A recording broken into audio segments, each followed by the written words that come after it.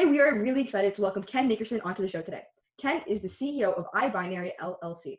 Formerly, he spent a decade at Microsoft, 5 years at Rogers Communications, and several years in banking and insurance development, developing emergent systems.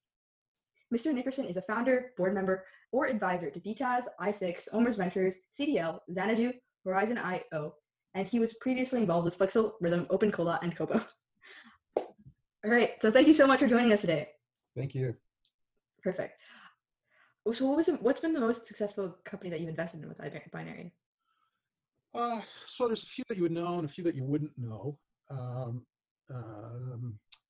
So it was actually before iBinary was incorporated, but I was involved with Hotmail.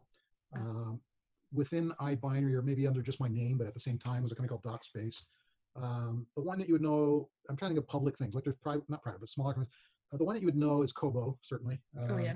The ebook reader. Kobo, for those of you who don't figure it out by now, it's an anagram, it's book, K-O-B-O, B-O-O-K. I've had this explain that. I've yet to meet, I think I've actually met one person in the last, 10 years that knew that, or figured that out for themselves. And I got to be honest, there was Mike Servinus and Heather Reisman and I, and when we got the name, the original name was Short Covers. When it became Kobo, we all thought it was so clever. Everyone's going to get this. It's like an inside joke, but it's obvious, so everyone's going to get it. I never met a person that got it in like 10 years. But Kobo did quite well. It was for the right investors, 8x, 10x over a 26-month period, I think, from soup to nuts. And that's hardware. And as they say, hardware is hard. So to create hardware and software and infrastructure and build a team, now all the kudos. The original idea was mine. I mean, that's fact. I saw e-ink when I was at MIT, when it was like just 2-bit, and literally 2-bit, two ping pong balls like rotating. And I went, oh my God, that would be like the perfect. I thought magazines first, to be honest, but then books, and I couldn't get anyone to invest in it. And anyways, whatever. But a lot of the success of Kobo goes to the money that came in from Indigo, Heather, and others, and Mike Servinus, fantastic management of that company, and CEO. He grew that company to about 400 people. Yeah. It still exists. It got purchased by a company in Japan called Rakuten, and it's now run by a gentleman named Michael Tamblin, who was also part of the early team and a brilliant guy in his own right, and it continues to flourish. And arguably, certainly the number two, or some countries, number one player outside of the U.S. So the strategy was always, look, Kindle's Kindle, Amazon's Amazon, but everywhere else, that's for us. And so we were very aggressive at global expansion with almost negligible market share in the U.S. because freaking Amazon and Kindle, I mean, what are you going to do? Bezos is just ruthless, and arguably, there's a lot of talk right now that he'll be the first trillionaire. Well, then, good for him. So what was the name of the think tank that you're a part of? Was it one or multiple? Multiple, but unfortunately, when we just chat, it's fine. But okay, I see. Yeah, if I ever have a chance of, not getting into trouble, that would be a way. But there are many public and private think tanks. I've participated in many. I don't go as much as I used to, because what I found, like most clubs, and you've been a member of clubs, I'm sure, is that there's two things I despise about clubs. And number one is, how hoity, oh, I'm in the club, the big think, especially, the term think tank drives me insane, because my experience has been usually everyone's there with an agenda, political or financial agenda, and they're not really thinking. They're certainly not thinking of the greater good. So think tank, right there, that's an oxymoron. But having said that, I do believe that there are very good people in the world, and they want to make the world a better place. It's not clear to me they get to be the chosen ones, if you will, at these things. It usually goes to the power and the wealth, so political or a great deal of either family wealth or entrepreneurial wealth. It doesn't matter. But the problem with family wealth, especially, from royalty down to inherited wealth, and then the extreme rich people, is no one ever tells them no. And so, as I think I've said to you, I've been invited to an incredible number of things all over the world in my life, to give talks and speeches and world leaders and stuff like that. So no BS. I mean, I can prove everything. I've got so many photos here of me with world leaders. It's scary. But I never get invited back, because and it's not because I'm better or worse. I just can't stand saying yes to dumb ideas, and even for my own idea. Actually, everyone says yes to their own dumb ideas. But they'll say something and I'm like, yeah, that's really dumb, and I can just see my name being crossed off the list for the next trip. Not coming back. It's happened to a couple of political leaders, big people, like prime ministers, presidents, where they'll say Any that something, can and be named? well, yeah, you can kind of guess, but one said something once, and I said, oh, he goes, what do you think? And I said, well, I think today's your chance to be wrong. Oh, no, today's your day to be wrong. And he looked at me, and I am sure that no one had ever told him, maybe since childhood, that he was wrong. Yeah, I've never heard those words. What does that mean? Yeah, it was like he was. What does wrong mean? Does not compute. What is that, Latin? Is that German? Is that Yiddish? What are you speaking? There's a level that people get to where they no longer hear the word no, or can you clarify, or sorry, that contradicts current evidence, and whatever that and scientists usually don't have that baggage. Mhm. Having said that, I suspect there's more than a share of Nobel Prize winners who have been kind of out of phase with the current research and have said something, and everyone just kind of nods their heads out of respect. I just can't do that. And by the way, that doesn't mean I'm right. I could be wrong too.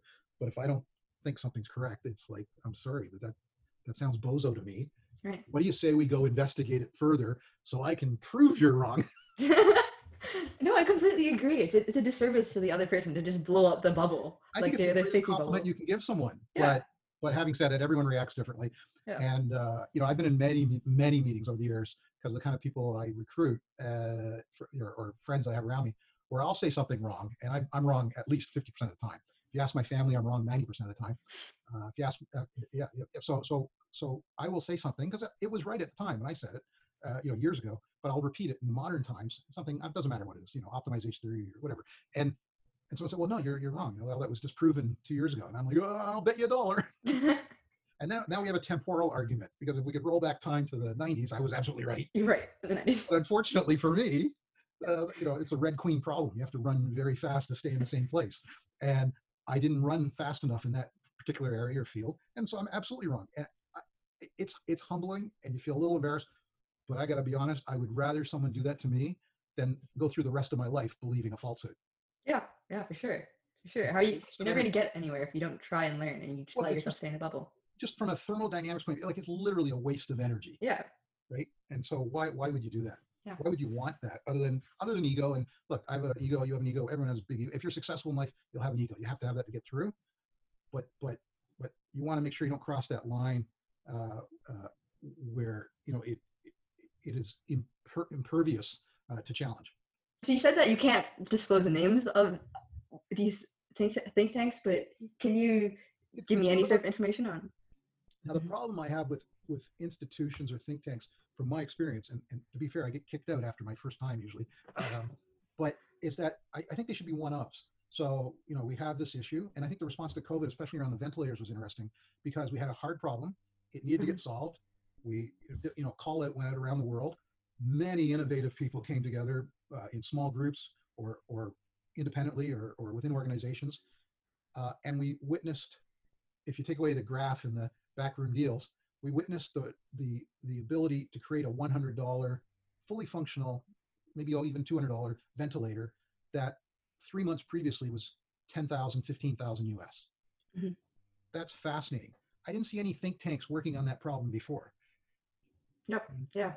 And it might have taken 3 or 4 years or sessions to get that to that level of performance. So I guess my view on these things, that's why I'm a little tad militant on it, is there's two things, organizations, fraternities, think tanks, and I'm not disparaging them. Like, if you're happy, great. I've been invited to join many, and I just don't do it, because there's two things they worry about, in my opinion. Number one is, who else should be allowed to join us? Which, whatever politics that goes into that, for politics, prestige. And number two is, how do we sustain or build the brand or value, of our given organization? And it's same reason I don't do boards anymore. I go on boards of advisors. I'm an advisor to Xanadu, many other companies, but I won't go on their boards. And because when I used to be on many boards, public boards, private boards, but when you're on a board, you tend to talk about CEO performance, shareholder rights a little bit, fundraising, a little bit of HR, a little bit about D&O, but they're all like far removed from the core problem. Mm-hmm. Where if you join boards of advisors, you don't hire or fire the CEO, so you're not a threat. If you have some skills, it becomes collaborative. And I like boards of advisors because they're companies that otherwise I would love to join and be an employee of, or partner of, or co-founder of, but I just don't have the time. but to be able to have a day or two a month, after this call, I'm going to be spending a couple hours with Christian Weedbrook at Xanadu. We talk every week, even during COVID, of course, and we just talk about ideas.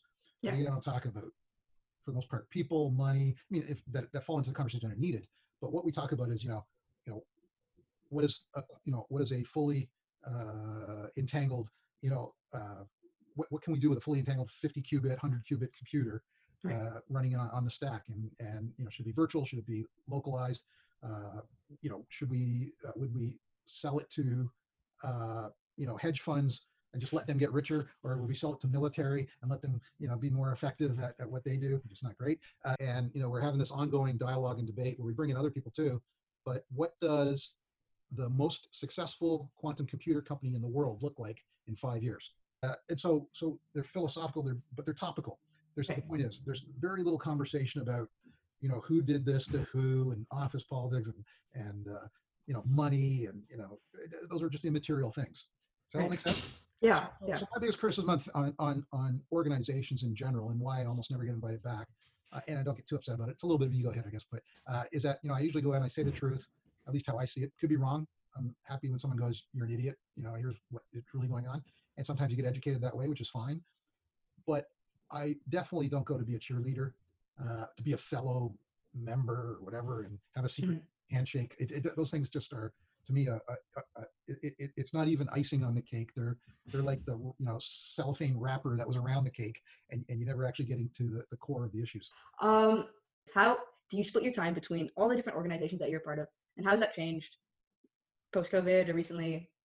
Yeah, how do you balance all that? Yeah, so the reason I do interviews, I despise talking about myself. I like talking about ideas and stuff. But really quickly, and I'll get this over with in 30 seconds. When I was very young, so like 4 or 5 years old, we figured out. My parents, I was too young, but I thought it was normal, but I had a sleeping disorder, and so I just don't sleep. And I tried polyphase sleeping, and most I do is 4 hours out of every 24. Now that's good, I guess, because I have more time than most folks. I get the extra, probably somewhere between 2 to 4 hours, or for some people maybe 2 to 10 hours of wake time. That's the good news. The bad news is you got to keep busy, or you kind of go nutty. And so as a child, and what got me into more technology, my parents would come in, they would sleep normal, and they would come out, and since 4 o'clock in the morning, I was disassembling the toaster, the phone, the TV, the radios. And when you're 4 or 5 years old, that's problematic, especially TVs, because back then there was a tremendous amount of current going through them. And I've been shocked more times. I literally have had electroshock therapy from like 5 to, I don't know, 15, when I was smart enough not to touch live wires again. But the point is that you got to keep busy. And I was very fortunate that I had some great reading. That I was an early reader, and I read a lot of, at a young age, science fiction. And to this day, I read at least one science fiction book a month. And even though my world was very, I don't want to say impoverished, but very lower middle class, we didn't have a lot of stuff. It was reading those science fiction novels that I was like, okay, the world's maybe more interesting than I thought. And so I think science fiction is a good, if you will, gateway drug into science. And so you'll read something in science fiction and go, wow, I really want anti-gravity boots. But then you go and read physics, and you go, you know what, that's probably a fruitless endeavor. So now maybe we should move on to something else. And so that in terms of times of the day, it drives me insane. One, I don't like cruelty. Obviously anything that most people don't like. But high on my list is when someone says they're bored. Bored people are boring. There are so many things to learn, so many great writers, great books, great ideas, great concepts, great friends you can have, like a conversation like we're having now. Like there are so many ways to explore this universe and this world. And we're all essentially one step removed, from our chimpanzee brethren. We are essentially talking monkeys on an organic spaceship, going through the cosmos at several 100,000 miles an hour, and with no control, no rudder, no steering, and we managed to survive. And I think there's just so much learning that can be done from that. So when you say we get a lot done, I think most people that are successful, I'm not saying I'm super successful, most people are successful, realize there's a joy in doing, there's a joy in discovery that far exceeds the ownership of material things, or prestige or I don't know, a good tie or something that literally the joy of discovery is close to the, it's certainly in the top 5 things you can do to have a meaningful life, but it requires effort, but that effort is absolutely worth it. And so, I get things done because I don't have downtime for the most part. So how have you changed the things that you've been focusing on post COVID? How have things changed, or yeah? Yeah, so COVID's an interesting thing for programs. And I'm essentially, you asked me to describe my role in life. I'm a hacker. I'm a hacker in the traditional sense. Everything I look at, I go, I think that could be done better. And sometimes I'm wrong. And I build something and it's terrible. And I go, okay, that's harder than I thought. And sometimes it actually goes okay. And here's the thing about COVID. For most of the programmers out there will get this, or mathematicians or physicists, someone who's involved in their work. Mm-hmm. I'm going to go on my keyboard here, but you can't really see. I'm tap, tap, tap, coding away, looking down, and someone opens my door and says, "What do you think about the COVID crisis?" What? Oh, okay. And go back to work. So I got to be honest. The only thing that's happened, and it sounds terrible, because I know there's tremendous suffering out there, and I'm very sensitive to that. Genuinely, it's a horrible thing. But I got to be 100% honest, because I think that's the only way you can be in life, and that is, my productivity has doubled or tripled. I'm not driving anywhere. I'm not in moving around the city to different meetings.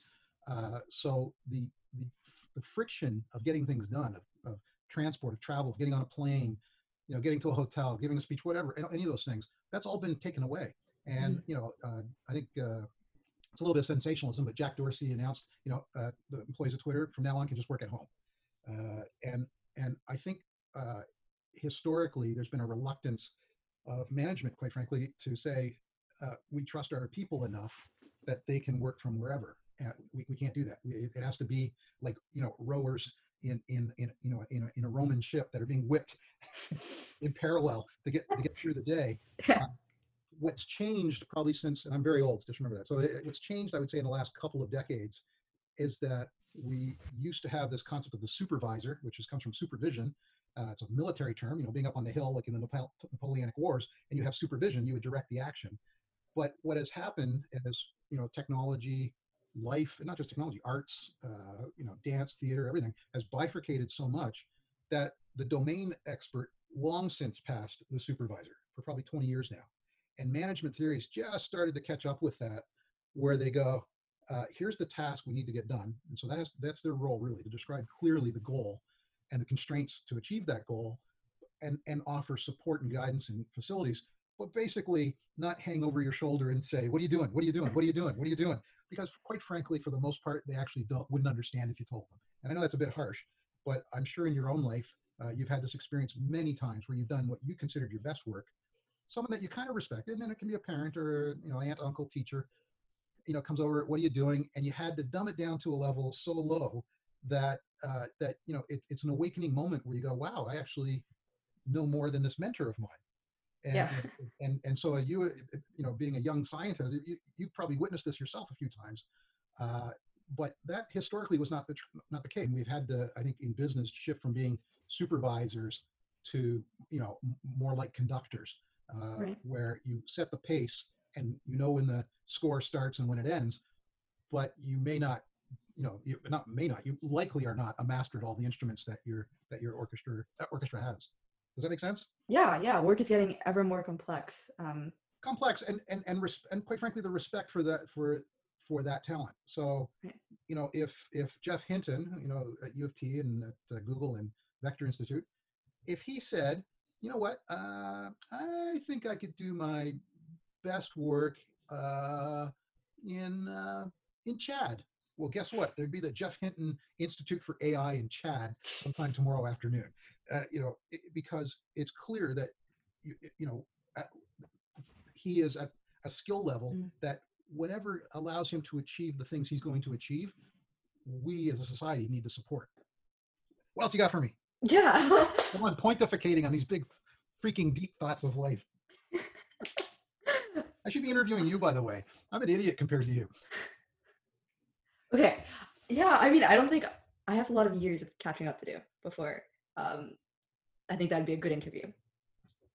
Which interview? With you? You interviewing me? Oh, I'm there. I can start doing it right now. No, I think I have some years to catch up. I don't think I'm there in knowledge yet. Yeah, I think you're much more interesting. So there's there's a stack. it's almost like a Maslow hierarchy of needs of information, I would say. And there's noise. The Yeah. universe is full of 4 hertz or whatever is noise. Then there's data, and then kind of information. Then there's kind of rules or observations or statistics, and then above that you kind of get knowledge. And then there's a gap, just like on the U.S. dollar bill, there's a gap on the capstone of the pyramid. There's a gap that you have to cross, and I think only age gets you there, and that's to wisdom. And there must be really wise 20-year-olds out there. I got to be honest, I've not met them, and I think what one of the biggest ironies is going to be is I probably won't discover this for another 10 or 20 years, but that my grandmother was right about everything. Yeah.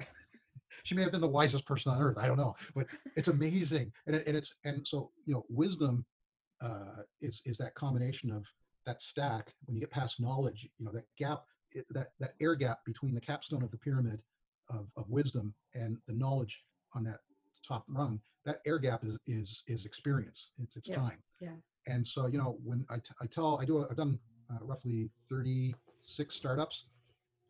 When I lose money on one, when it goes under, we put in VC terms they call it putting it down. You put down a dog, you put down a startup. I have these notebooks. I have about 200 of these notebooks, and I fill up a full notebook of lessons learned when a company goes under and it fails, because I revisit it, and I just make lots and lots of notes, business notes mostly, but also technical. When a company succeeds, the only thing I learn is what color my new Porsche is going to be.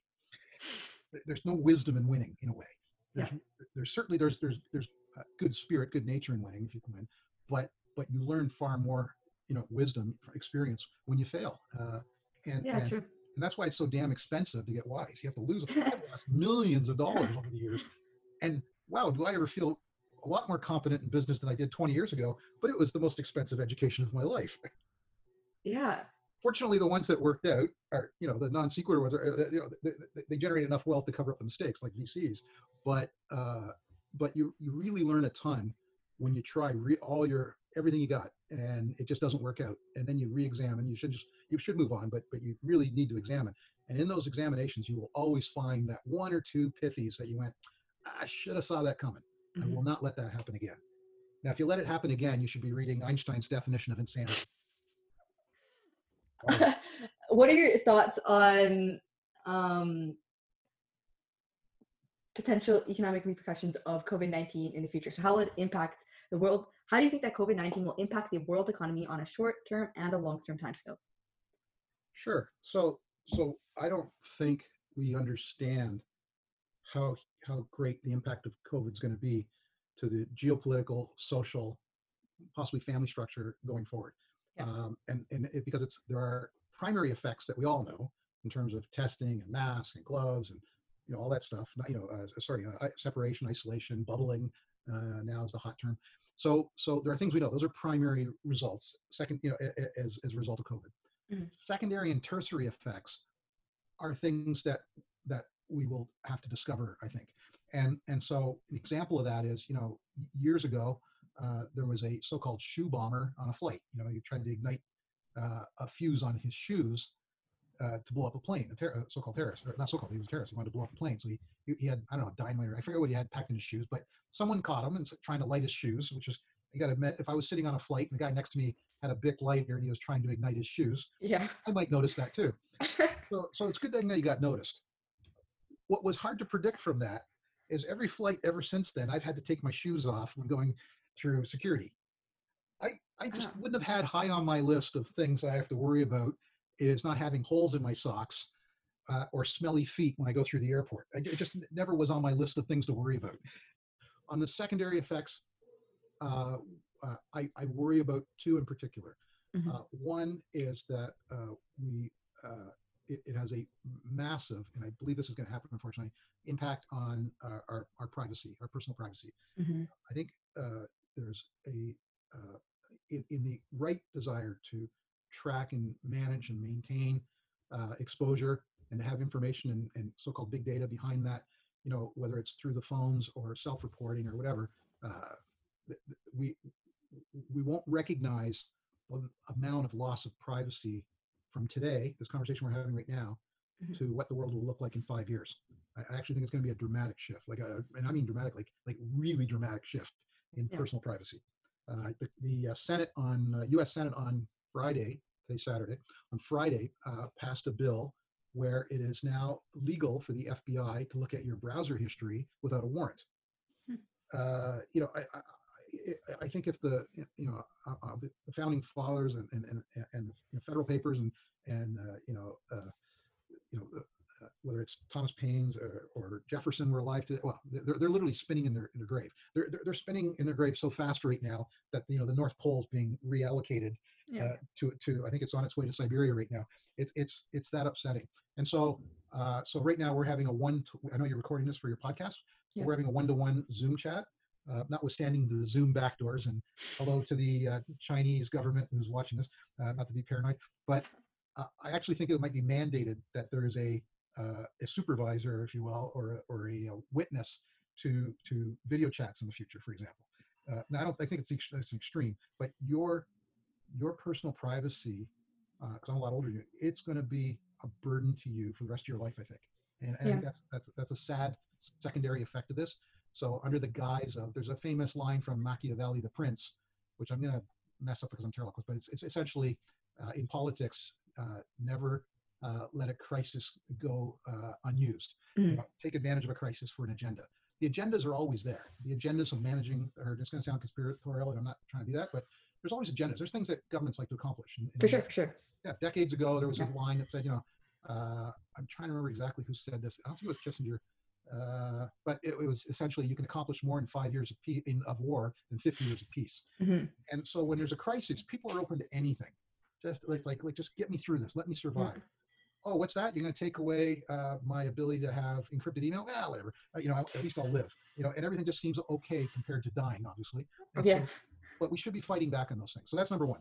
Number two, and the one that I think is disturbing on a more personal level, is that I'm old, and I come from the age, you shake hands. And I would shake hands with my father every night going to bed. There was no hugging or kissing. And this more modern era, as I started teaching a little bit and at the university a lot, your generation, or the one slightly older than you, anyone in their 30s or younger, when they greet, they hug.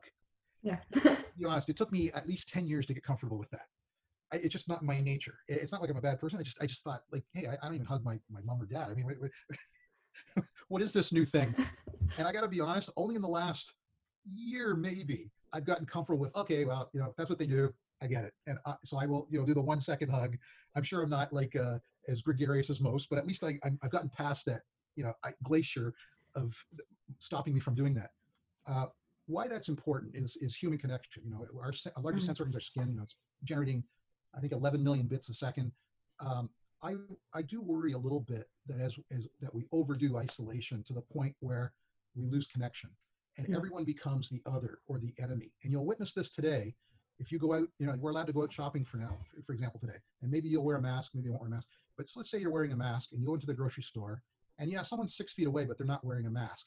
You kind of look at them and you kind of scrunch up your face and go, oh, that's an other. That's someone who doesn't care. That's a non-believer. It'd be the equivalent of someone coming in, with a big beer belly and no shirt on, drinking a beer at a wedding or a funeral. And you're going, wow, that's our, Uncle Jim, he's a little special, just ignore him. But the reality is everyone's brain is going, oh my God, who invited him? And I worry that we will bifurcate between, certainly our atomic boundaries are tight, but we will bifurcate way worse than we ever did before between us and them. We're seeing it in some of the hate stuff that's come out, certainly the POTUS down in the US hasn't helped us any, where we're seeing, racial attacks going up, especially obviously in the Asian population where people are, foolishly executing on us versus them thought process in their brain.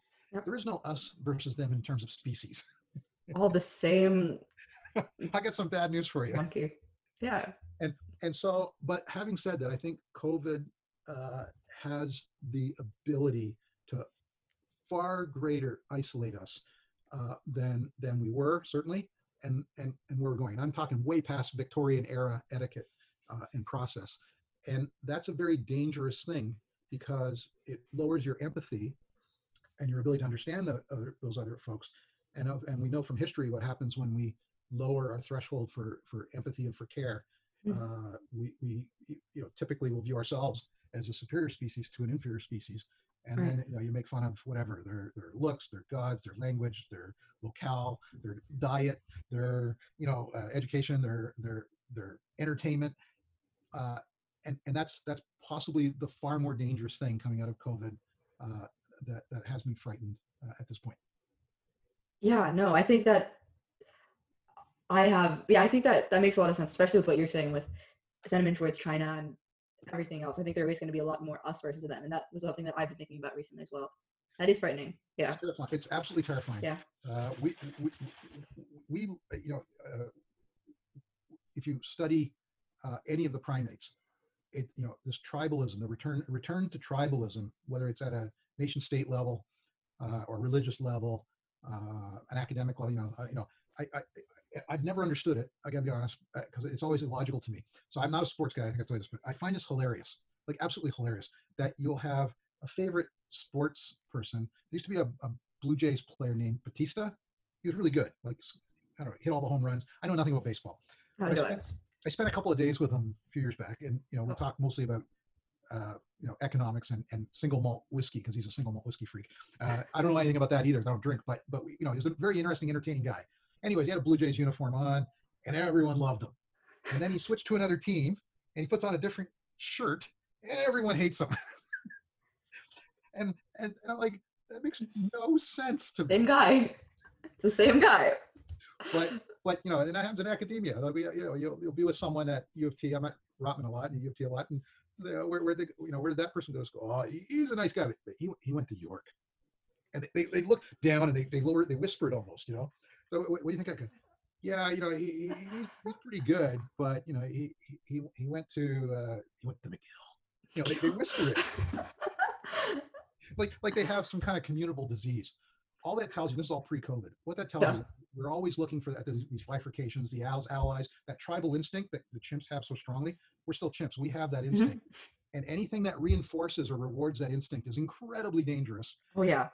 Because we're all on the same spaceship. And, and the obvious things that I don't have to go into in terms of, history and war and stuff. But COVID could be leveraged if you have an agenda. And let's just argue that possibly political entities, particularly in the US right now, have an agenda. You could drive an agenda far further and faster post-COVID than you could pre-COVID. Some of the things that are being said today, if you said them pre-COVID, notwithstanding who's saying them, it'd be like, oh, that's insane. Where now it's actually getting some airplay. And that's, to me, one of the most frightening things that's a result of this. Yeah. Who knows what interactions will look like in the future and what will be acceptable to say. Yeah. Or who you'll be allowed to say it to. I mean, what if, you get on a plane, you fly somewhere, and you're rejected. And why you're rejected? Well, you can laugh at that, but there were times where you'd be rejected going to a country because of religion, or or skin color, or whatever. And so those barriers, we've worked very hard. Like, I think as a species for the last 100 years, not even 100 years, 50 years, if that, tearing those barriers down. Yeah. And unfortunately, crises, if someone has an agenda, if you like building walls, COVID's a great excuse to build some more walls. So you may not even get the chance to interact and explain yourself if you're not welcomed in the first place. Yeah. Crises, like you said, crises are a great opportunity for enacting agendas. COVID it's like been engineered for separating people. It's a gift, because you can get anything approved. Yeah. The world in terms of just, federal debt is I'd have to do deeper homework because I'm off maybe a bit, but the price of COVID thus far just is arguably like $10 trillion. Yeah. Try pre-COVID to say, hey, you know what? I think it's time to stimulate the economy again. I'd like to put through a bill for $5 or $6 trillion. The laughing wouldn't stop for 20 minutes. But in a crisis, it's like whatever it takes. Just get it done, right? Yeah, for sure. In terms of so you mentioned the ventilators. In terms of emerging tech, do you see any new spaces of innovation or places that are being improved, or maybe gaps for where things may change after COVID? Yeah. So I could my business plan is literally there's a guy I was having lunch with 4 years ago, and we were at a cheap diner, and they had these paper mats, I flipped it over and I traced my hand. And on each one of the fingers, I put the things I'm going to work on for the next 5 years Yeah. or longer, and then the things that they have in common. I'll send you that because it's not secret. And the things that we need to focus on, at least in my opinion, are energy. And so at the end of the day, for me at least, and smarter people should challenge me, but it's literally the calories, heat, energy, thermodynamics is being used to convert something to something else for value in terms of economics. So for example, say I put tires on a car on an assembly line, and I consume 3,000 calories a day to do that job, and I can do 200 cars a day. I know nothing about it, but thinking of Adam's kind of machine assembly. And now there's a robot that comes along. The robot's kind of expensive, but based on electricity and whether it's geothermal or fossil fuel or whatever, it's able to do my job times two. So now it's able to do 400 cars, and it can do it for the equivalent of 1,500 calories, because it doesn't have to worry about a liver and a circulatory system and breathing and playing and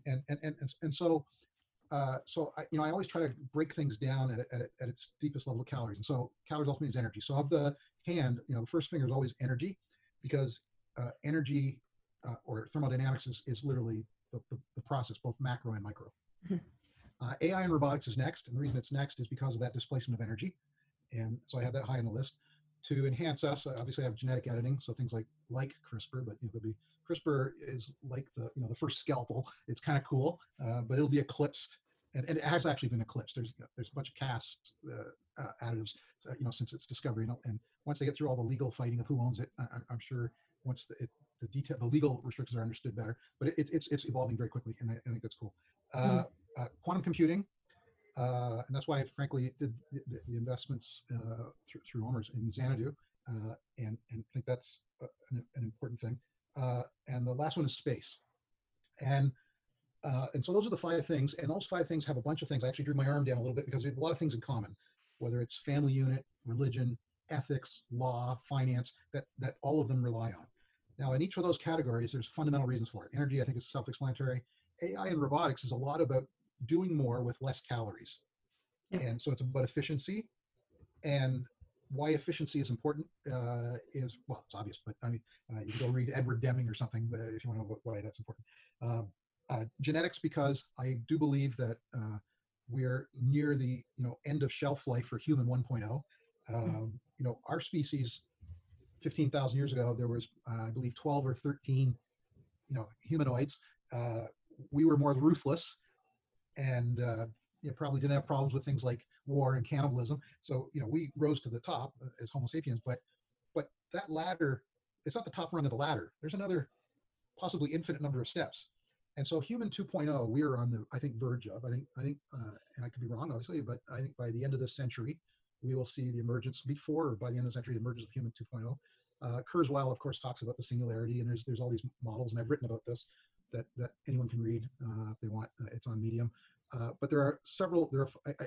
What a shock! I drew a hand, and I drew a hand with the 5 possible scenarios for human 2.0, and everything's based on my hand. I'm a very simple person at heart, and so why CRISPR is important is because of the human 2.0 potentials, there are 5, and only one of them really involves CRISPR, in which we go post-Darwin and accelerate our development to keep up. Everything's like ultimately a kind of a war of sorts, and it's a competition between those minimally 5 that I identified in that paper.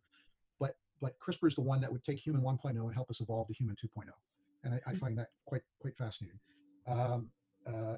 On space was the last one, but on space is interesting because we're already in space.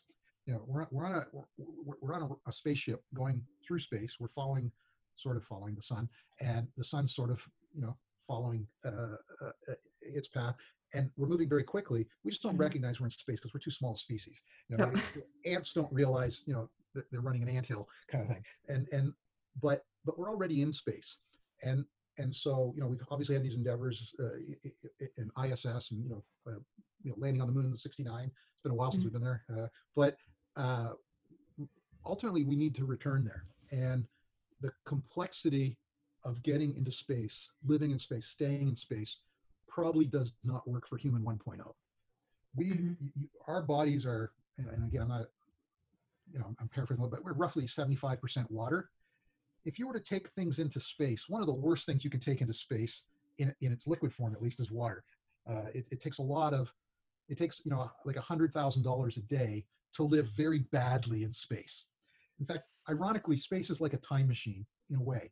So while it's quite futuristic, you're actually living at least at the risk level of someone in the 1800s at $100,000 a day to live in space, if that all makes sense.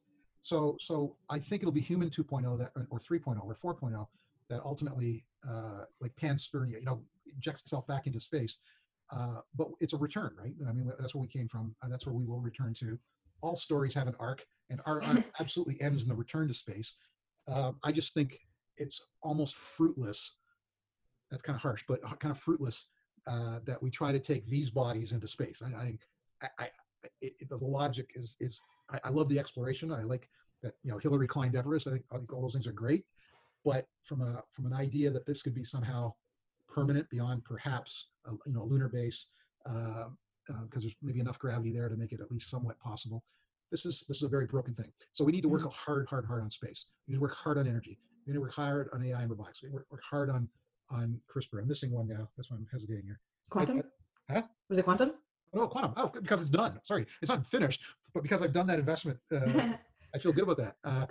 So quantum, but quantum's actually two things. It's quantum chips and biochips. And so I've made investments into both. But there's secondary effects, because the primary effect is in AI. For at least 20, 30 years, pursued the barriers to so-called AGI, or what I would just call AI, but now it's referred to as artificial general intelligence. I have zero belief right now. Zero is a harsh 0.00001 belief that it's going to occur on silicon substrate. So GPUs, TPUs, CPUs, if it's silicon based, if it's binary based, if it's base 2, I have zero faith. I said zero again, but very little faith that we're going to get the AGI with that. It just doesn't work. And I can give you multiple reasons why. I write about it all the time. And so my hope, my heart is that either a quantum computer, a working quantum computer, or a biochip will be the first to have a so-called, like an awakening, if you will. And the potential is there. It's going to be there with those substrates, and certainly not with binary-based substrates. There's a wonderful computer scientist named Danny Hillis, who was at MIT and did his PhD, and then he created a company called Connection Machine, who, by the way, Feynman worked for, and his son worked for a while. And he had a great line. I wish it was my line, but I'm giving it to him because it's his. I'm quoting him. But they asked him what he wanted to do when he was getting his PhD, when he was quite young, and he said, "I want to build a computer that someday will be proud of me." And I can't think of a better way to say that. It's just a brilliant line. And so, yeah, I just stole it and by giving kudos for it. And I would love to see that in my lifetime. I don't know if that's going to be possible because I'm kind of advanced in age, but that's why I make these investments. I'm genuinely tracking bio and quantum for a very specific reason. I hope it makes a lot of money. That's great. Making money is great. I'm not against that, but I got to be honest. My core reason is so that I'll have something to work on AGI with. Yeah.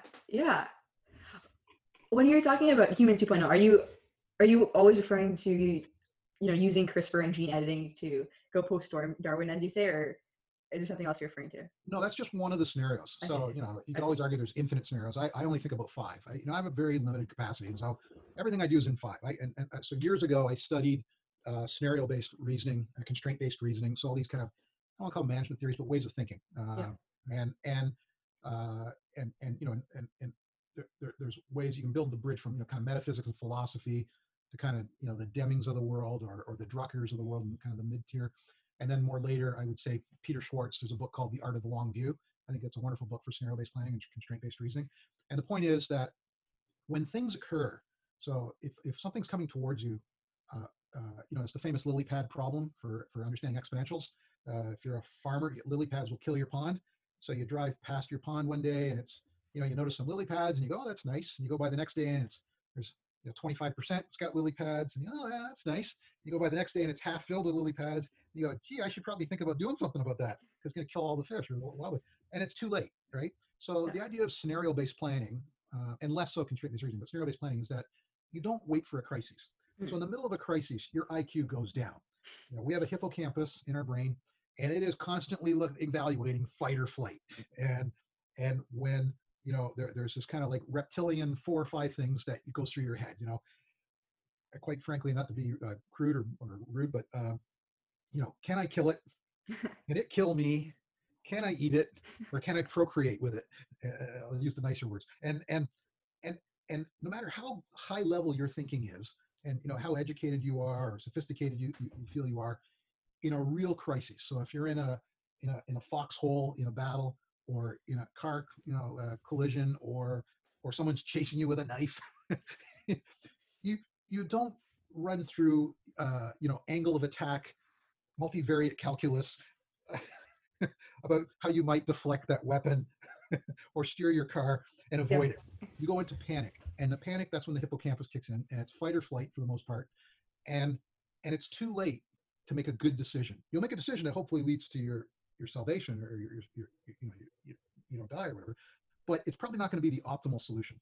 And so what scenario-based planning does, and that's what basically, honestly, is a huge part of what my job was for 10 years at Microsoft, was you come up with these crazy scenarios that are like extreme, long tail ones, and then all ones in between. And then I kind of Pareto analysis that, into 5, and go from what are the 5 scenarios that I should fully prepare for now and document and write up. And so I would literally have, it's old days, but we'd have file folders, computer written, but printed scenarios for everything. So literally, the best developer gets hit by a bus. The building goes on fire. The backup tapes are lost. We can't restore. The internet goes down. The government takes over the internet. And write up 5 scenarios. Yeah. And so when the panic mode hits, your reptilian brain is screaming fight or flight, but you have just enough IQ still running to go, let's look at the scenarios. Yeah. And let's try to pick the optimal one. At least there's only 5, because too many choices is just as bad. If you had 100 scenarios, you're not going to pick. Yeah. If you have 1 scenario, you probably got the wrong one. Obviously, 3 I think is too little. I'm going to be honest. And I think we were born, with 5, 10 ultimately, and if you don't include toast, but 5 on a single hand, because that's basically the at least my limit. Some people can remember, many long strings. Anyways, I like the 5 scenarios. So when a crisis hits, you understand that we are weak in a crisis as a species. We run to the alpha dog, the so-called father figure, the alpha male is often referred to. They're not trying to be sexist. It could be the alpha female or alpha woman, but we run to that in panic. And instead, if you do scenario-based planning, what you do is you run to the prepared work, and even the worst scenario response is probably going to be better than that moment of panic where you might make really dumb decisions, like everyone boarding a plane needs to now take off their shoes and belt. That is probably the worst answer, or we need to x-ray. You should only get 1 x-ray a year. Okay, well, I fly 70 times a year. So the solutions that we come up with when we're panicking are horrible. And so that's the point to that, is that, think things through. Like I say, there's a book, it's by far the least, if you will, sophisticated, like easiest to read book. It's called The Art of the Long View by Peter Schwartz. It's probably 20 years old. It was that and many other books since then, obviously, but it's a game changer in terms of how you should look at situations. So it's, when you talked about CRISPR and evolving, it's one of the reason I went through that diatribe is that there's one of 5 scenarios I've identified. I've put it in a paper that's out there. It's called Death and Taxes. Anyone can get it on Medium. And the scenarios are essentially, continued evolution. So the Darwinian evolution that we're having now. And we know that we're changing as a species. So cesarean sections obviously are named after Caesar. I don't know if you knew that, but I didn't know that. Oh, okay. Because apparently he was born with one. And the point is that there's ample evidence, if you do your research, that the human cranium is getting bigger, and that's a good thing, and we're evolving. In fact, you could argue that the greatest restriction to our brains doubling in capacity is the width of a woman's hips, because a baby has to come through the birth canal, and so if in vitro in the womb, someone's brain doubled, well, guess what? We'd all have to be born cesarean. So there's these techniques that are Darwinian, but kind of slightly post-Darwinian. So, for example, in vitro fertilization, and then ectogenesis, which are essentially artificial wombs. And so, if you do some research, you'll discover that sheep are being born like that now. These kind of plastic see-through bags that represent, that with feeding tubes, et cetera, they're essentially an artificial womb. That term is ectogenesis. As far as I know, we're not doing that with the human species yet, although there are labs all over the world doing lots of weird things. Who knows? But I don't want to sound like too much like a nutter. But I think it's clear that post-Darwinian human 2.0 requires a nudge, And so the least artificial nudge, even though it sounds horribly artificial, is probably in vitro fertilization, where the egg and sperm are isolated, selected for certain characteristics, certain traits. So whether it's height or to some degree, it's not possible today as far as I know, but intelligence. And we saw some of that editing going on with Jinku, I can't pronounce his name, with Fifi and Linden, or whatever name, Linden, babies in China. They were genetically modified with CRISPR to have a resistance to AIDS, as I recall. I think that was the story. And there was a secondary effect to their intelligence as well. At least it's been reported. It enhanced it by some percentage. I've heard as high as 10%. So a slight advantage to, you can go on as we are in Darwinian evolution, and in 2,000 years, because it's been 2,000 years roughly since Caesar, we may be, maybe women's hips get bigger, or maybe every child's born through cesarean, but we will obviously evolve, but it's quite slow, that pace. And if we stay on that pace, we will likely be superseded by some form of so-called artificial intelligence or singularity. So you can give it a nudge, and the nudge is things like sequencing, looking for desired traits, and then ectogenesis to ensure the optimal kind of, more like a human 1.5. But it's mostly natural. I mean, but it's not totally natural, if that all makes sense. Yeah, sure. Yeah, so the other ways, just, and I won't go as long on them, but really quickly, for example, if you want to return to space, for example, you have to look at this concept of like decanting. And decanting is essentially, there's guys like Drexler, just people that have written about this, Engines of Creation is the book, where pincers, nano pincers, take apart your brain one atom at a time and upload them into a robotic exoskeleton, or a robotic skeleton, in which your mind is all there, but your brain has been transferred into a mechanical device. And again, I think that would have to be quantum or biological chip, but it allows you to essentially live in harsh environments, live forever, whatever, have upgrade capabilities, etc. And that's kind of an interesting possibility. There's the possibility where we, if you read Simulacra, and maybe we're in a simulation now. I think Elon Musk talks about this, but it's possible we're in a simulation right now. We just don't know. And so certainly our brains in a way are a perfect demonstration of Simulacra, because we sit in this fluid and never see the outside world. I mean, if your brain sees the outside world, you've got a problem, because you've been hit with something. And so we're in this environment already, but that model is kind of leaning towards the Kurzweil kind of thinking, where you don't upload to a robotic body, but you just literally upload to the cloud, and we live indefinitely as a kind of hive mind, possibly hive mind, not necessarily, possibly hive mind, kind of shared hallucinogenic kind of experience in that kind of a world. There's another evolutionary step that, quite frankly, doesn't involve us, which is AI, sentience, so-called AGI. Maybe takes some of the good things about us, whatever it might like, but then just jettisons the rest and says, thanks for bootstrapping me. I'll be taking over from now. I got it from here. And it's kind of frightening, but if it happens, it is and it isn't frightening. If that's the way it's going to be, it's not. I'm not a fatalist, but that's just the way things go. I am sure the last Neanderthal. I read about this actually in my paper. I have this beautiful thought in my head that formed one day when I was looking out at the ocean, which is at one point there was the very last Neanderthal. Yeah. And I wondered if they laid back in the grass, looked up at the stars, knew they were the last one, and said, "Well, that wasn't worth it." So I don't know if they'll keep us as pets or we'll just fall away, but that's another scenario. I'm actually less worried about that one, because if you say achieve an IQ in the tens of thousands or hundreds of thousands, an artificial being, it's not clear to me the Earth is going to be interesting enough anyways. And so unless there's a conflict for resources, I actually think they might just leave and say, yeah, you know what, you can have this. Actually, Rudy Rucker, a mathematician who writes science fiction books, talked about this. And, where the robot race, if you will, took over the moon. Humans are not welcome.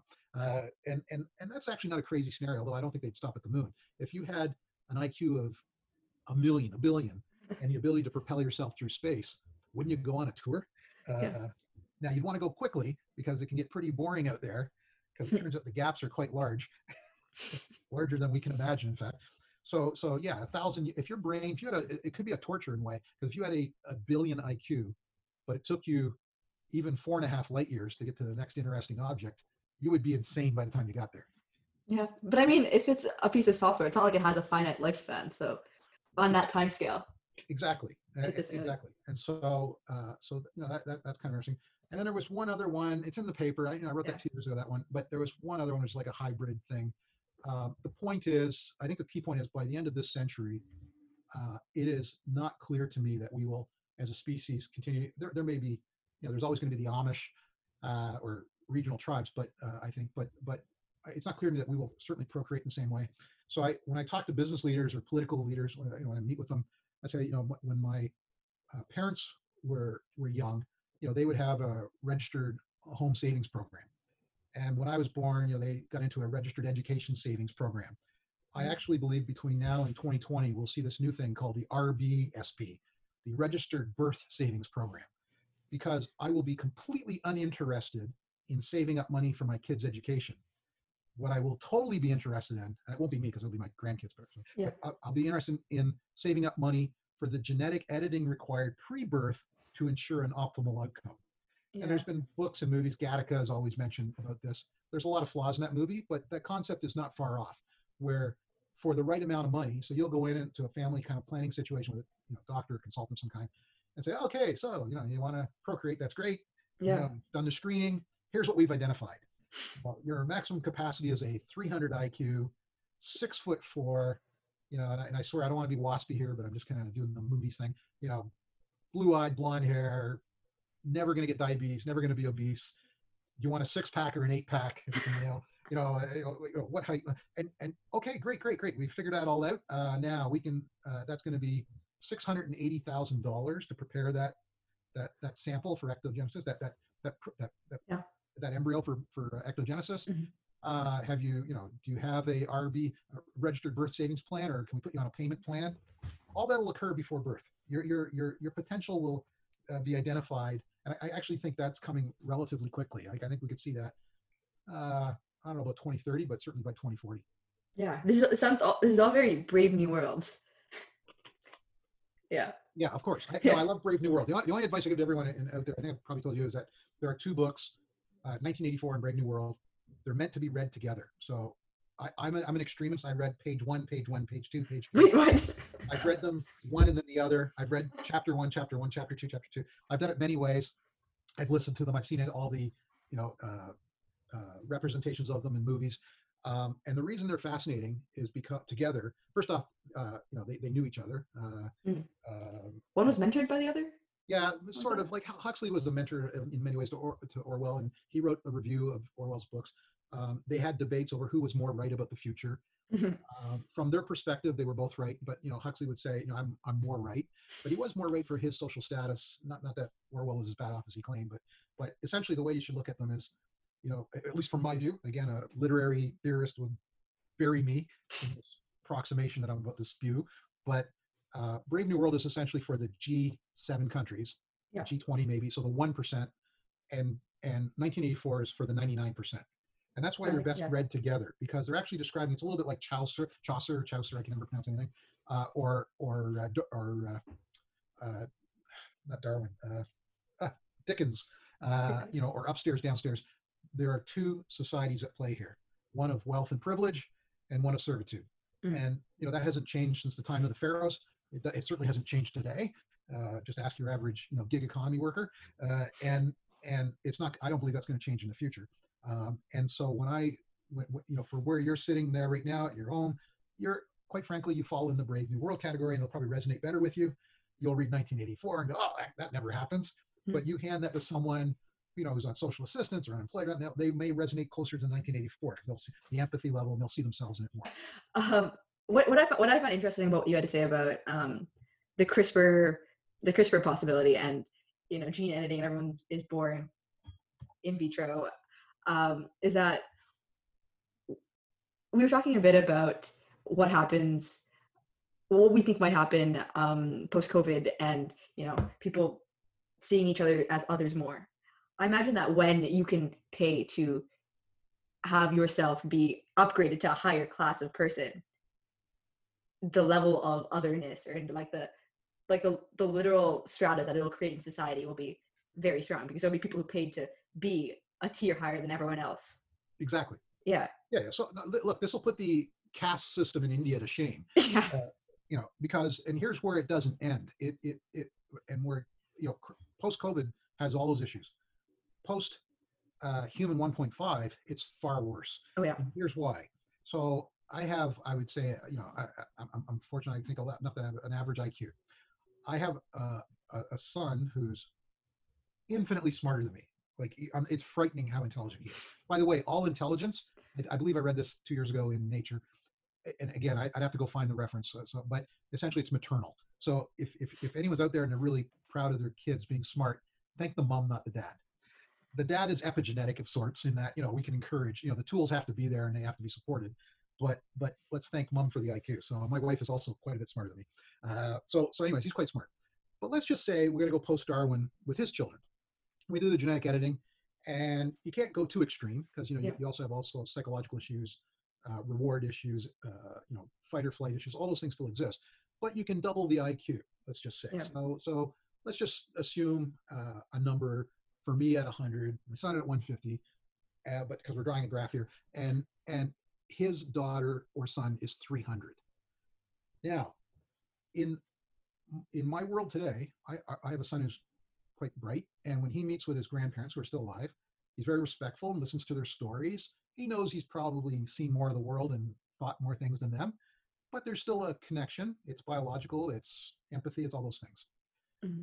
However, if I have a granddaughter or a grandson or them or they, all those other forms, and they have a 300 or more IQ, I will look like a chimpanzee to them. And they will be, they should have higher empathy and all that stuff, I get that, but they will probably view me as a chimp and an embarrassment. And so can you imagine him going to his kids who have been genetically enhanced at 300 or more IQ and saying, I got some good news. Your grandfather's coming to your piano recital. Oh God, no. Now, today when they do that, it's because, granddad dresses funny or smells funny or looks funny. But in the future, it's going to be because they're a chimpanzee in comparative terms. And so it'll be like, my God, can you just give him a banana, leave him in the car? We'll stream it out to his iPad or whatever. And I just don't want my friends to see where I come from. And so you think, well, that's kind of bad. It's kind of rude. But now their kids, because of the scale, the way it's going, now have a 3,000 point IQ. So now you see disenfranchisement, not between tribes, but just even within the tribe and within the peer group and within the family. And that's kind of an interesting scenario to think through. How do we maintain a level of connection, empathy, and civility when the gaps are just that wide? We have a dog that I have around. It's fun and all that stuff, but I wouldn't have this particular conversation with it because it would be seen. I would view it as a waste of my time. I mean, maybe dolphins have a higher IQ and they would give me some pointers on science, and that would be great. But the dog, I'm pretty sure, doesn't. It's good at catching the frisbee.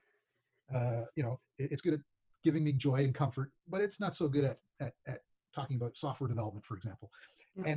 And that gap between the dog's IQ and my IQ will be similar to the gap between my grandchildren or their children's great-grandchildren, I don't know if I'll be alive, but great-grandchildren's IQ and my IQ. And I think that's going to be interesting, number one. Number two, that's going to be interesting is between siblings, because technology does not rust. It just keeps going forward faster. And one of the famous things from, I think it's Through the Looking Glass, the Red Queen and Alice, the Queen's running very fast and Alice starts running beside her, but they're not moving. And Alice says, we're running awfully fast and going nowhere. And the Red Queen says, yes, sometimes you have to run very fast just to stay in the same spot. But now I think families might be restricted to one-child policies globally in this post-human 2.0 world, because the second child could be a tremendous upgrade to the first. If a year or two go by, right? Yeah. So imagine you have the first child, 300 IQ. Oh my gosh, they're gonna get PhD by the time they're 10. We're so proud. Second one comes along. I got PhD when I was 5. Next one comes along. I got PhD when I was 2. And so even within families, talk about sibling rivalry. I mean, you can actually be the obsolete sibling. No, the sibling won't be obsolete. Sorry, the senior. So that not disrespect, that's the wrong word, but that disenfranchisement between me and my grandchildren, great-grandchildren, imagine that now occurring just between brother and sister. Yeah, that would be crazy. But I mean, if that, it's coming, but it's crazy. But if that is assumed to be, if we think that's a problem, and you see that's a problem, a part of putting in place the right legal structure is considering the social repercussions. And if that is one of the possibilities that we see, my thinking is that we just say, no, don't do that. We limit the amount of change, I guess, over a generation or. Yeah, so limits never work. Never work. I won't say they never work. There is things like mutually assured destruction. Let's think of it from a weapons point of view. The United Nations, the Hague, the Geneva Convention, All these things have said certain things are just not going to happen. So in nuclear weapons, we have, of course, the concept of mutually assured destruction, kind of kept things in check a little bit. But in chemical weapons, which is kind of timely given COVID thing, biological weapons, I mean, we've, as a species, said that's verboten. We just don't do that. The horrors of for example, mustard gas in the First World War so shook people to their foundation that we agreed not to ever deploy them. Now, white phosphorus has probably been used lots of times. There's certain those are more chemical, not biological. Biological weapons are verboten, are outlawed. Now, doesn't mean people stop working on them though.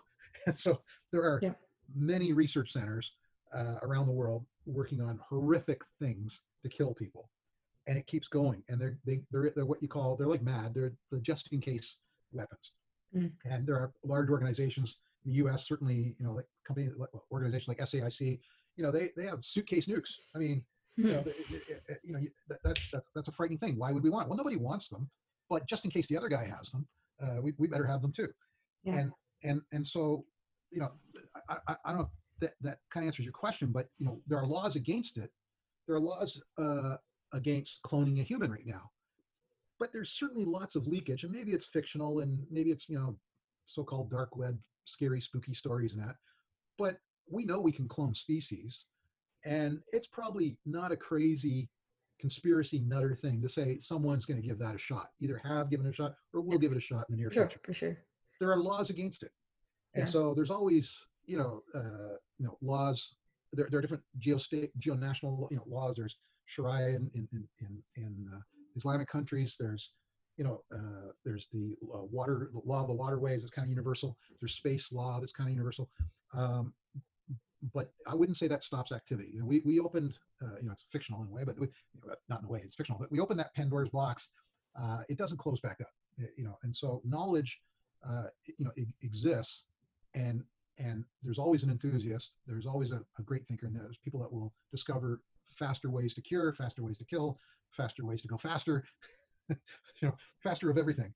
I don't think that stops. And so I think you could say, look, we want to have a law. I think what's a more plausible law, because we did see it work in China, sort of, although at a horrific price, a one-child policy. And so it could be, so how can you make a one-child policy in North America, in a liberal kind of world? Well, you can't, because it would just never make it through. I mean, we can't get rid of people's, AR-15s, and M4 rifles, semi-automatics, and open carry. So if we can't get rid of that, I'm pretty sure we can't go up to people and say, guess what, you can only have one child. But what we can do, and it's being done, I think, is that we can make it really expensive. And so say this genetic editing and ectogenesis costs, the floor is $100,000, but it goes up to millions, and the advantages are priced a la carte. And so it could be that not unlike the what happened in China when it was a one-child policy, because it's kind of gone now, that you would put all your chips on that one bet. And so we came into this room with $100,000 to get a 150 IQ, healthy, ectogenesis baby girl, but they have a special on this week, and for a mere $50,000 more, or 10 more years of debt, that child could have a 200 IQ. Well, we'll never regret that, so let's just go for it. But we can't do it twice. Does that make sense? Yeah, I guess, so not law, but just a price. Yes. Price restriction. Price the market. There's a reason everyone's not driving. I mean, it's a terrible car. I've driven one. There's a reason not everyone drives Lamborghinis. It's $300,000 or whatever. Yeah, but that's still a scary thought to make children a luxury item. So then, what is the people who can't afford a single child? You literally just quoted a line from my newer paper, which I Call Me Ishmael, which is up on it, which is literally children are becoming the modern day luxury item. Because and that's going to accelerate, because you will have at least a 100,000 to $500,000 to millions of dollars of either debt or servicing just preconception. Well, no, I'd like to qualify that statement. I don't think children won't necessarily become a luxury item. The people who can't afford it will have children. They'll just be at a lower, like a significantly, like an exponentially lower level than. Oh yeah, absolutely. So that's why we were talking about those books earlier. So the ones who go through the registered birth savings plan, when at birth they all get a copy of Brave New World, and the families that just do the natural birth, all those kids are issued a free copy of 1984. So they're ready for what they know what to expect. I mean, we're talking about how like the wealth gap is worsening now. There will literally be a divide that will be inescapable at that point. Yeah, it becomes a Yeah, species gap. yeah, it's like a species gap. Yeah. So the wealth gap will, there, it, it would take a tremendous global change Yeah, at a level that is beyond my ability to understand for sure to reel that in at this point. And it's actually accelerating. So we talked earlier about, robots putting wheels on cars on an assembly line at, one half or a quarter or a tenth of the calories. Well, that was labor. That was someone was paid for that. And they went home and they had a house hopefully and kids and stuff. yeah, Well, the robot doesn't have any of those things, and it works 7 days a week at 24 hours a day, other than maintenance. And someone owns those robots, and so the fruit of that labor, and it's literally a term, the fruits of labor, shall be protected. It's in the Constitution. Well, the fruits of that labor go to the owner of the robot. yeah, And so, if you're rich enough to own, say, you have a small, uh, landscaping company, and you've got three robots that you took loans and you had $100,000 each, and they mow lawns and trim hedges, and you're going to get by okay. But then there's going to be other people, of the world that have 10,000 robots. That bifurcation of wealth, well, has we don't even understand bifurcation of wealth till we see what happens in that scenario. Um, and it'll accelerate, I think, at a pace. So we will have to come up with a new model. Certainly, this concept of guaranteed minimal income is getting a lot of attention now. And in fact, that's gone on. That's been given like a steroid injection with COVID, um, and will likely continue. But I like to remind people when they hear there's careers, there's jobs, there's task jobs, there's careers. I like to think of things like the difference between a job and a career is a job you shower after work, a career you shower before work, and and you definitely want to hopefully be in the latter because apparently there's more value in it. But uh, but you build a career, build wealth, whatever, for those reasons. Guaranteed minimal income or viable income, it's the key word is minimal. yeah. It's not like you're going to live like a king or a queen. you, you probably won't die of starvation or freeze to death in the middle of the night in the winter, but it's not like you're going to be living well. And so this bifurcation is coming. I actually, think maybe there's a new Adam Smith out there thinking about these things in a greater way, um, and can give us an answer that works. Sort of Gene Roddenberry kind of did that with the Star Trek series, although it's great in space and in fiction because you can just explain away things so easily. Well, we no longer have an economic system, and then they go on to the next challenge, and I'm like, wait a minute, back that up. Can you do a couple of episodes on how that whole economic system works? Because there's a whole field of sociologists, politicians, and economists that would like to learn that part. I wouldn't skip by it so quickly next time. I think that sums up all the questions I can think of. Good. Yeah. Thank you so much. That it sums up the ones you had written. I hope it does not sum up the extent of your ability to question. I'm done questioning. I'm done. I'm gonna go into a box now, Ken. I'm over. I'm over. I'm just gonna curl up. Yeah, you finished the questions that were in the box. Yes. Yes, I did. Way outside the box. So, look, I've said this before. I expect you and your peer group to change the world. Certainly, the adults before me made a hell of a mess. I probably haven't helped much, but I think the tools, the openness, and the need, more than anything else, the urgency for change. And COVID's like a sampler platter. It's like literally the olive on a buffet table of change that's coming. And change can go one of two ways. Well, it can go many ways actually, but I'm encouraged all the time when I'm well, either with you or your peer group or folks that are, especially the folks that are in school that say, I refuse to accept that this is the default path. It doesn't have. I don't know which way it has to be, but it doesn't have to be this way. We don't have to be xenophobic. We don't have to have the vast amount of our treasury placed into weapon systems. We should be exploring space. We should be evolving ourselves. We should be learning more. We should be writing, greater poems, greater songs. I